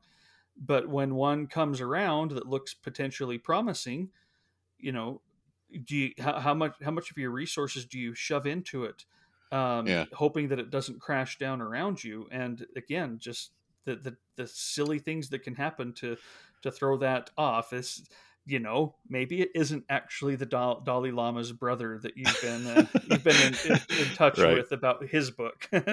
and and yet, maybe making it last. But I think it's Uh, interesting that this yeah. film ends essentially with them collecting unemployment, hmm and kind of wondering, okay, what's the next step? Again, I think all of them have a pretty good safety net. They're not about to go and starve on the street, and they don't Right. act like it either. I don't think anyone's pretending that they will, but they are collecting unemployment because it hasn't worked out for them yet, but it did work out for one of them, who ended up figuring out how to deal with that book.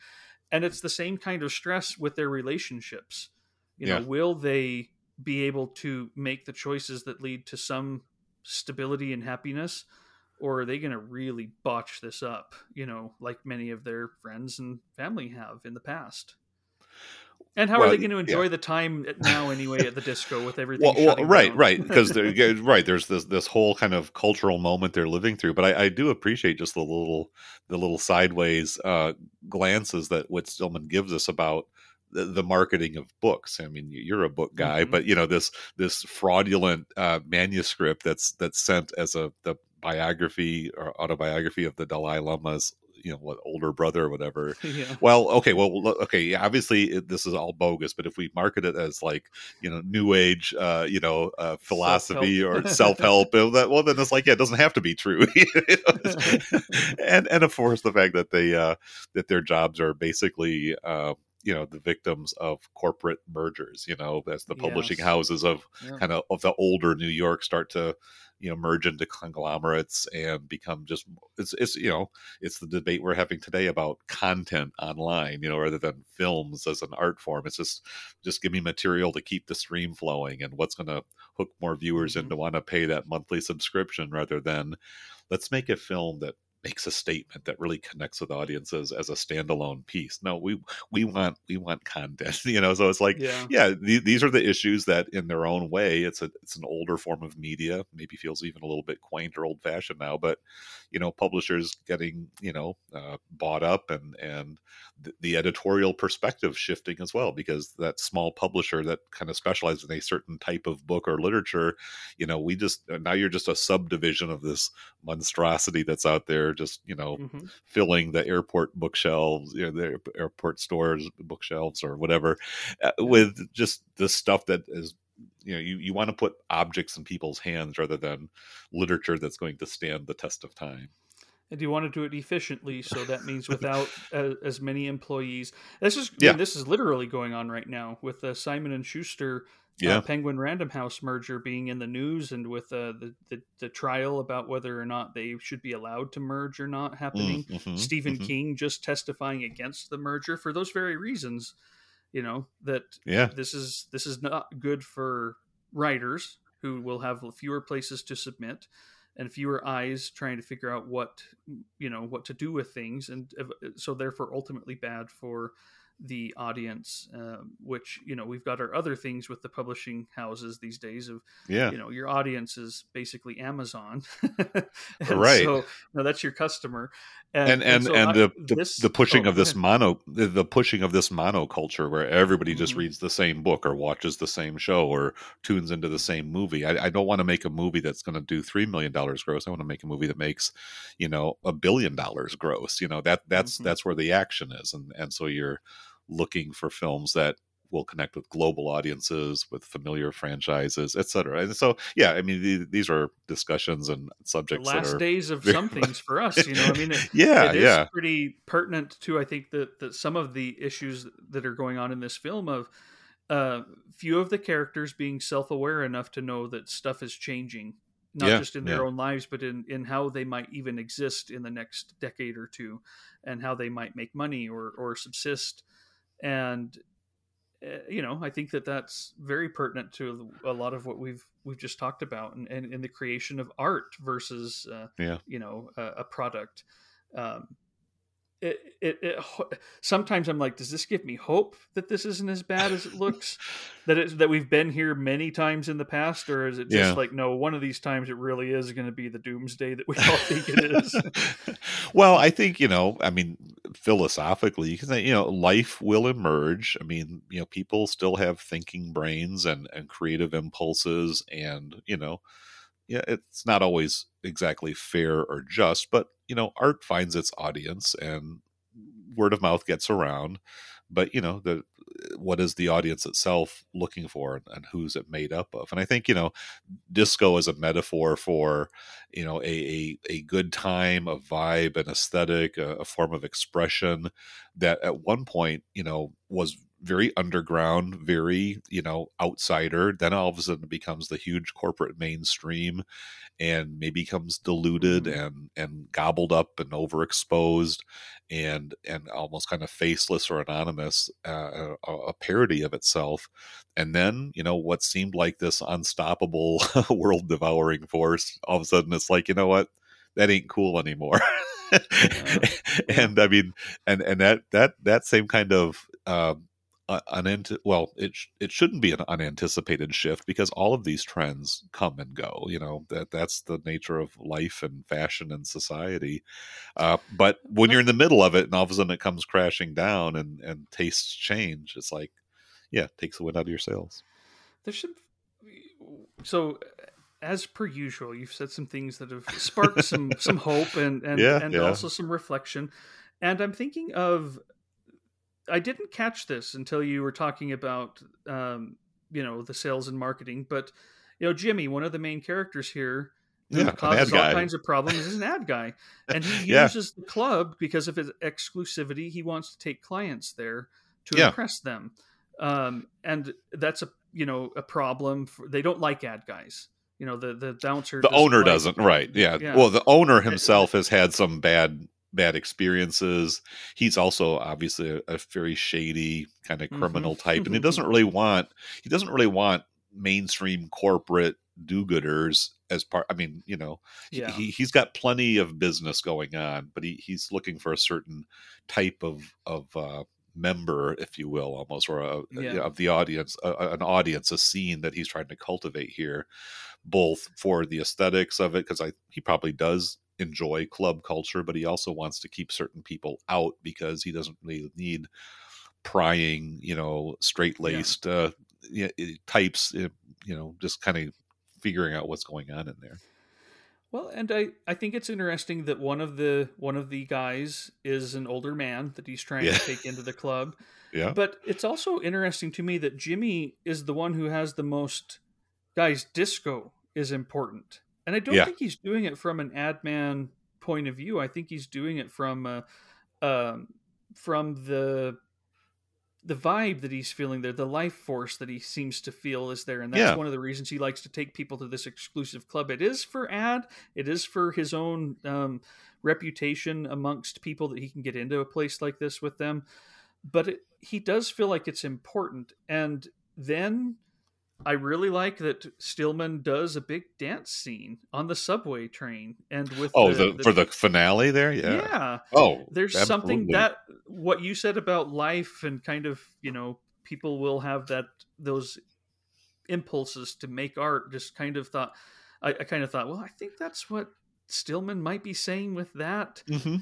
unrealistic, scene where the people on the subway platform are all, dancing Yeah, as well yeah, as that people was on the train. I mean, right. it's fun, and it does show this. Hey, things might change, but some things won't. Yeah, that's clearly a flight of cinematic fancy, and it is a bow that you put on it. But I really loved that moment, because it was kind of like, okay, here we are off to the new thing, whatever it is. But and that song "Love Train" it's such a beautiful anthem. I mean, I endorse wholeheartedly the sentiment and the power and the uplift of the song and the lyrics, and just the passion that comes through. So I'm a big fan of that song, independent of how it was placed in the movie. It was like, oh yes, you're talking to me. It just felt very personal and very satisfying, because yeah, I believe in that whole love train vibe and aesthetic, and again, the different idea of being, di- yeah, go ahead. different kind of train than the train that was talked about in That was Metropolitan. pulled. Yes, Different indeed. kind of love train. Yeah. No, Sorry, my bad. I I think it Please, was a connection that needed to be made. If you hadn't made it, people in the audience listening would have been thinking it. So please, yeah, sorry. sure. But going back again to the tensions between these two women, Yeah. Charlotte and Alice. Yeah. So Charlotte, that's the Kate Beckinsale character. She's the conventionally stunningly beautiful. Of course, Kate Beckinsale's had a great career, and she's got a great command of herself and her beauty and all of that. But she's very impulsive. Kind of speaks whatever comes to mind, Hmm. and again is kind of very shrewd, but can sometimes come across as catty or bitchy or whatever.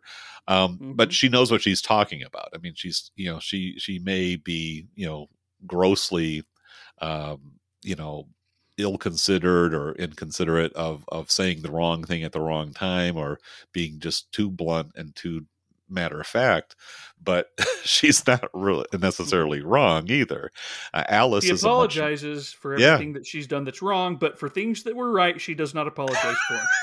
Exactly. And Alice is much more sort of demure, conventional, probably a little bit more insecure of herself. Probably been raised to have a certain kind of uh, caution and reserve, and not letting her feelings out too soon or too explicitly there.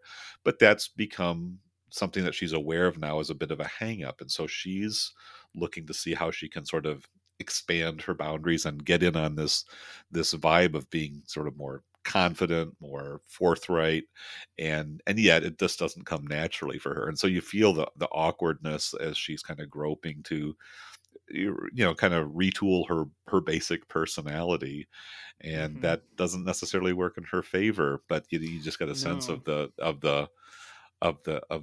the sadness and the disappointment. But at the same time, you can't just collapse and fall into that. You've got to find a way to push through and move ahead. Yeah.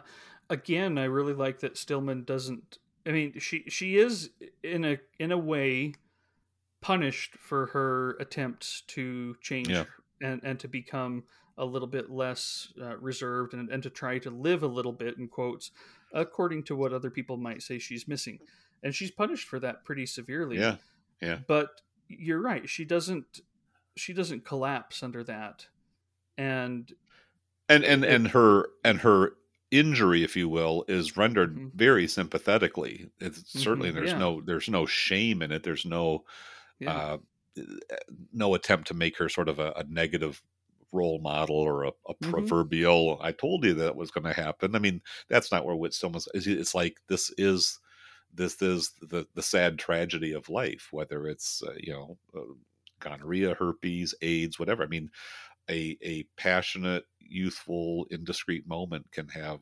absolutely life-changing effects and consequences. A reality that also was part of the the last days of disco, as mm-hmm. the sexual mores, and just the cultural shift that took place during the Reagan years in the 1980s. It's like, yeah, the formula that got us through the end of the 70s doesn't yield the same results anymore, and so you've got to adjust. So yeah, there is a kind of a wistful, uh, almost melancholy of looking back. I mean, I think this is what Stillman himself and many of the film's admirers kind of lamenting the fact that this golden age had kind of passed, and left a lot of complicated problems for us to sort out Yeah. in the years ever since. It's amazing how a film that has this much going on in it and this kind of dark edge can also feel Hmm. so bright and life affirming Hmm. and positive and comedic, even though none of these characters are people that I would ever think I could ever be friends with. Yeah, right. There's That's still not really my something. social scene either, right? Yeah, Yeah. they're still well, and they I think they are pretty. I don't know that they're, but again, and maybe I could because they're familiar in their own ways. Yeah. But they never necessarily become good in this picture. They just are getting by, and they're getting by together in a way that I kind of like. I kind of like that they Hmm. recognize, hey, this life, a lot of things in life are kind of screwed up. I'm screwed up. I'm going to keep screwing up. You're going to keep screwing up. Sometimes you're going to want to move out and, kind of slam the door on our relationship. The next day we're going to be just fine and together. And so, I think it's crazy to me how in all of these films he seems to mix this all together in this concoction that it could be a really dark, different kind of film, but it turns out to Yeah. be pretty special in Well, its brightness. yeah, he has this kind of somewhat bemused and not completely detached, but I mean he's engaged with Stillman, I'm talking about here, and his characters are engaged. But I think his sort of editorial perspective is, okay, there's all this life happening out there or down there, or in front of me, Mm-hmm. but you got to sort of figure out, what are you going to make of it. There's just so many elements that we don't have control over, and yet we still have at least the impression of making choices and decisions, and you know, just kind of taking it all in and trying to keep your wits about you. No pun intended there. Just in engaging with the circumstances that present themselves to you, and that is the culture, the fashions, the money, the attraction to other people, or the repulsion from other people who you don't get along with, but you have to sort of coexist with and figure out how to how to manage it as well. I mean, even the three young women in their little railroad apartment and negotiating that space, and how do you have a love life when you've got people traipsing in and out of your bedroom just to get to the bathroom at the far end of the apartment? And, just those are just funny observational moments of situations that I've never exactly lived in myself, but I can relate, and I just find the whole presentation just quite droll and delightful and engaging. I mean, yeah, again, I've read reviews of people, even like when these Whit Stillman movies have been announced by Criterion, at least for Last Days in Barcelona, which is when I was kind of tuned into that. There is an anti Whit Stillman, contingent out there that doesn't like these movies, that would just be as happy if Criterion had never released them. I don't really get the antipathy, unless it is the privilege. I mean, we should also probably say that other than some of the extras in the cast members in Last Days of Disco, these are very white milieus, so they are very Yeah. homogenous in that sense. So again, I think it's reflective of the reality of the society that Whit Stillman probably grew up in, and certainly where he sets these characters. So not necessarily endorsing it or saying that's not an issue or not a concern, but at the same time, forcing diversity of cultural sorts would fundamentally change these stories as well. So I can see maybe where some people wouldn't enjoy them as much as I do, but I don't quite get the hostility where some people really feel like these are just tedious, boring, waste of time, yappities, overindulgent. I mean, I don't know. I just don't have that kind of harshness anywhere on my radar for why that would be somebody's reaction to these films. And yet I've seen them out there. Yeah, and I remember that too when Barcelona was released. I think a lot of people were pretty happy. They'd been waiting for it. Yeah, But the I did missing see part of the trilogy. Right, Mhm. right. I remember seeing the backlash, or at least not, maybe not a backlash, probably wrong way to put it, but just the negative. Oh, back to that little thing. Why doesn't Criterion only release what I want them to release? Yeah, And, yeah. but I do appreciate you bringing up some of the validity to why these might not work for people, and legitimate reasons why they might kind of think that these are against what I stand for. Hmm. These are antithetical to some of my own views. I'm not going to support them, but I think part of the reason why I like them so much is Stillman is pushing beyond that a little bit Hmm. to say, hey, these are pretty. There are reasons to hate this milieu. There really are. And one of the main existential concerns of Metropolitan was some of us get that we're problematic. We don't know what to do about that. Hmm. I don't. Yes, I am wealthy and I'm educated, and I'm supposed Yeah, to use that to make a difference in the world, and I don't think I can, because I don't think, but I'm also, I guess I just keep going, and they're struggling with that a little bit, in yeah. in that, and I really like how he does that.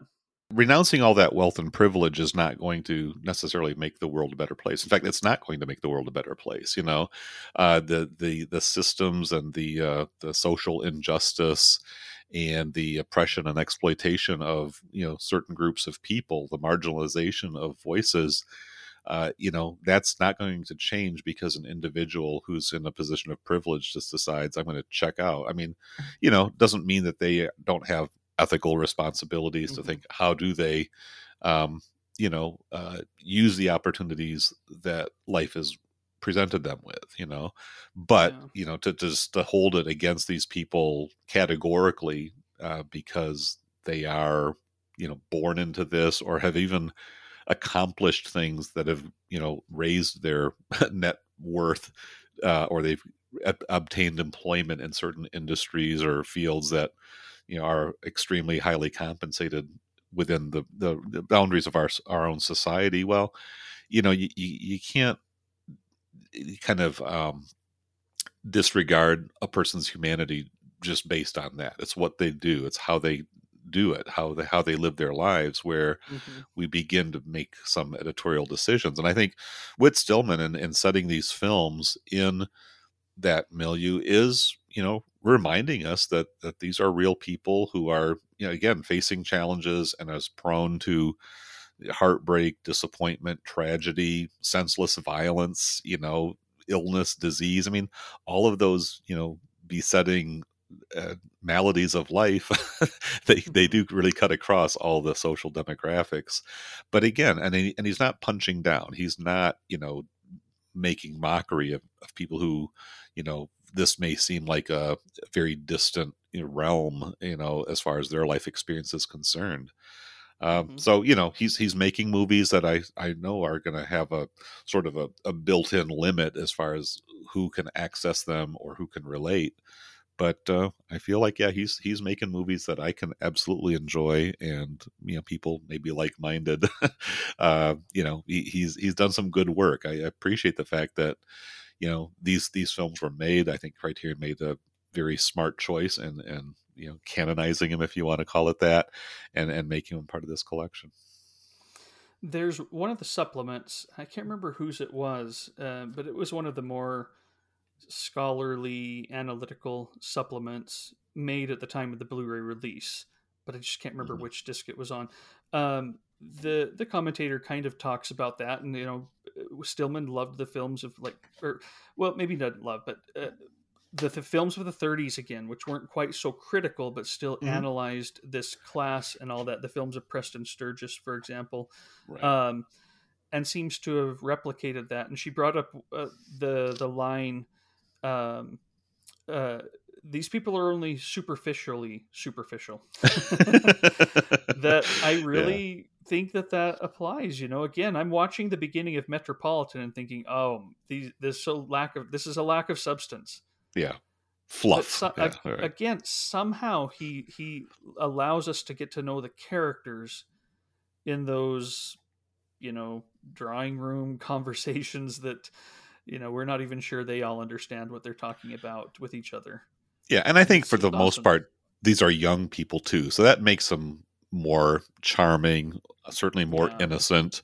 They're not, rich tycoons sitting there, bemoaning the fact that their investments are not panning out, or that the merger deal didn't go through, or why are Yeah. people Yeah. not, so unwilling to work for minimum wage. I mean, that's not the kind of humor that Stillman's putting in front of us there. So I think it is the fact that he does have uh, a very appealing cast. The young people, I think, are all, even if they're playing reprehensible characters, they're doing so in a pretty charming way. I agree. I'm glad that you were the one who said let's do this one next, and I'm, Yeah, I'm glad yeah, you did, yeah. because Well, I with my didn't quite know what podcast, I to don't. expect. Well, with my podcast, I'm mainly stuck in the 1970s, which is a great decade to be stuck in. I enjoy For sure. very much the films that era, but I do like to kind of dip into more contemporary things. And that was the thing too. I mean, these are newer, relatively recent movies, but they sure do make 90s movie making feel like, those were the days, weren't they? Because they, Yes. these don't seem like the kind of movies that are made, or at least in frequent distribution in these times. There's a lot of excellent film that's being made out there, but just this kind of witty banter, dialogue centric, that's not getting into Tarantino-ish kind of outrageous, blow up in your face type of dialogue, but just dry humor, witticisms, and lines that you might even have to revisit a second or third time to let the full weight, kind of reveal itself. And I think these are very good rewatchable movies, just to kind of step back into those dialogues, those exchanges. They will have a very sort of comforting, familiar effect as one kind of just builds relationships with these films through rewatching over time. Well, and about the box set then, as we start to close, Yeah, again, this is not, you don't have to buy this as a box set because it wasn't originally released this way, it's quite but a you bargain, can though. now. Yeah, Yeah, it's the way to yeah, do it. It's the way to do it. Get a absolutely. Yeah, nice yeah. slipcase. If you Hmm. don't mind, having your films not in spine order on your shelves, and Right. you want to Yeah. put them in one slipcase, you can do that. The slipcase is not spine numbered, so you also don't have to do it that way. But it is the cheaper way to get all of the films. It doesn't have a box, or not a box. It doesn't have a booklet that covers all of the set Right. like you might get in a traditional Criterion box set. But each of them come with their essays and their own supplements. And on the Barcelona release, you do get a little bit more reflection on the three films as a whole, how Hmm. they go together, and some of the things he's concerned about with them all. So it still, to me, felt very much like a box set. If you'd just given this to me, I would never have thought it was released in any other way, other than the spine numbers not lining Yeah. up. But that's it. I would have thought, oh, Hmm. this is just a great box set, very full of outtakes, full of commentaries, filled with fun, the video essays and commentary from the time of the film's release to kind of see Stillman's career burgeoning. Little fun ways to see these actors talking about the films at the time they're released and also reflecting on these films and what they've done for their lives. It's a very full experience, I thought, going through this as a set. I Hmm. really enjoyed it. Yeah, I don't have the slipcase box, and anybody who's seen pictures of my collection, I do have them all arranged in spine order. So I could order the box from Criterion for like $5, and maybe I will someday just to sort of have, have the object. But yeah, they really do complement each other very nicely, and I think for quite a few years it looked like Barcelona just wasn't in the mix there Hmm. because of the Warner Brothers thing you brought up there. But when they finally did release it, it totally made sense to package them up. And so I think what it sells for, was it $80 retail or something like that? Yep, you're right. It's 3 Blu-rays, $80 SRP. Yeah. So yeah, you get that for half price, at a Barnes and Noble sale or when Amazon marks it Hmm. down, or even from the website, $63 or $64 from Criterion if you want to just order it as is. I think you're getting three very solid films in a nice, handsome edition. Hmm. So did you know that they package it like this then, David, where they Oh, have I the Metropolitan and then the Last Days of Disco and then Barcelona on the Well, actual it's box? I saw that, yeah, on the Okay. website when I was looking into it, and it's like, yeah, and I think, yeah, the text there on the website says chronologically the tale continues with the last days of disco, and then Yes. finally Barcelona plunks down a pair of love-starved upper-class men. So they really are kind of holding to it, like, yes, we released it that order on purpose, but yeah, I mean, I think it's perhaps a very minor debatable point. Um, Yes, and I think the Last Days of Disco has even more of that kind of um, polish to it, as far as it its does. presentation. I mean, Barcelona is definitely a well financed studio film, not a big budget production, but certainly not the scrappy little bootstraps production of Metropolitan, which once you really take a close look at it, yeah, you can see that these were cobbled together bits that made a very appealing whole. Last Days of Disco does feel like they were, I mean, the licensing for all that music had to cost them a bit. Mm. I think Kate Beckinsale and Chloe Sevigny were both, you know, not huge stars, but they were both names, and they were definitely looking to get attractive female leads for the role. I think they were looking at Winona Ryder was mentioned as a possibility in the commentary, and others, but I thought they were both really well cast. I guess Hmm. there is kind of the question: why did this film underperform, or why was it seen as under? I mean, it didn't make its budget back, at least in the initial release. So that is kind of. And I think what Stillman said is he was put into director's jail for about a decade. So it took him a Yeah. while to get another production together. I think there might have been some projects that he was working on that just never worked out, and that is how it often goes in Hollywood. But I don't know. Do you have any thoughts about why Last Days kind of underperformed? I do. I mean, it's 1998, Yeah. and it they are. We're not to the stage where they're big blockbusters, but we're getting a little bit closer to that. We're getting the Star Wars remakes in those Yep. years. We're Yeah. getting, True. the next year we're going to get the Matrix, and I just wonder if it felt like, and I think there might be something to that embarrassment. Like, we're Yeah. fine Yeah. with a lot of these movies, but I'm not really interested in the one about disco. It's too soon. Yeah, yeah, right. I I mean, and yeah, here we are, almost 24 years later now, and I since that movie came out, and so disco has a little bit more of a rosy, nostalgic glow to it. You're right. In the '90s, we're still kind of into, not exactly, grunge or alternative, but there was more of a sense of the future, the new, not the I retro wouldn't in the have. same way. Yeah. This wouldn't have been a film that appealed to me on its trailer back in Hmm. '98. I Yeah. I was Hmm. starting college. I was, wearing my big baggy cords and Yep. listening to alternative music. Hmm. And here's this film about disco. But also, and I don't know how much of this would be shown in the pictures, but I think you're right that there are the cultural issues with disco that had not and still aren't resolved. Hmm. And this film kind of shows a little bit about a little bit Yeah. of that. There is you walk around the disco club and you do see men dancing with men and caressing men, and you've got the time where they come in their um, Wizard of Oz costumes and they're dancing and all Yeah. that, and Yeah. no one seems to bat an eye. And I don't think that was very well. I still think that might have been a little bit problematic in the larger mainstream culture back in 1998 to Yeah. go back to that and see it. So I just think that some of it may have been that, and it's unfortunate. It is it's a bit of an embarrassment that's how it has been, and it's a shame that it's still that way in many ways. Yeah. Regardless of any steps that we have taken to get around some of that, but I think that might have been part of it.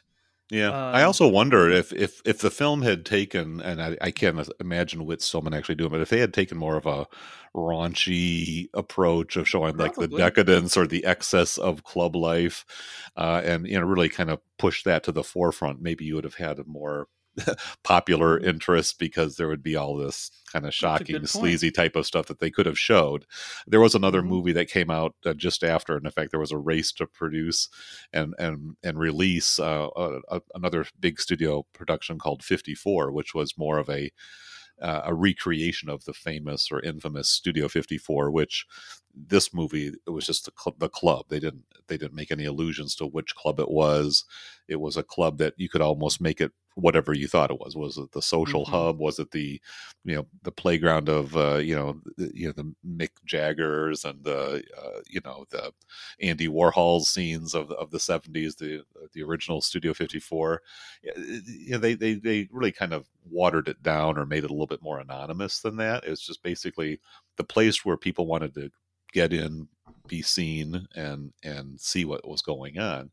But they really didn't sensationalize it either. I mean, there was enough dancing and costumes and making out moments there to kind of give you a sense of what went on in the club, but it wasn't like flaunted or Hmm. ogled or sensationalized in that way. And I think all to the betterment of the film overall. I agree with you, and I'm not trying to compare it negative, or I'm not trying to make a negative comparison here. Hmm. But the year before, you've got Boogie Nights revisiting the Yeah. '70s Hmm. culture from a very Hmm. different level of grit and Yeah. Yeah. content.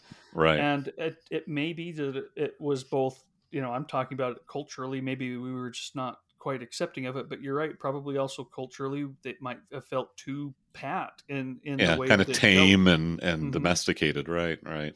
Yeah, and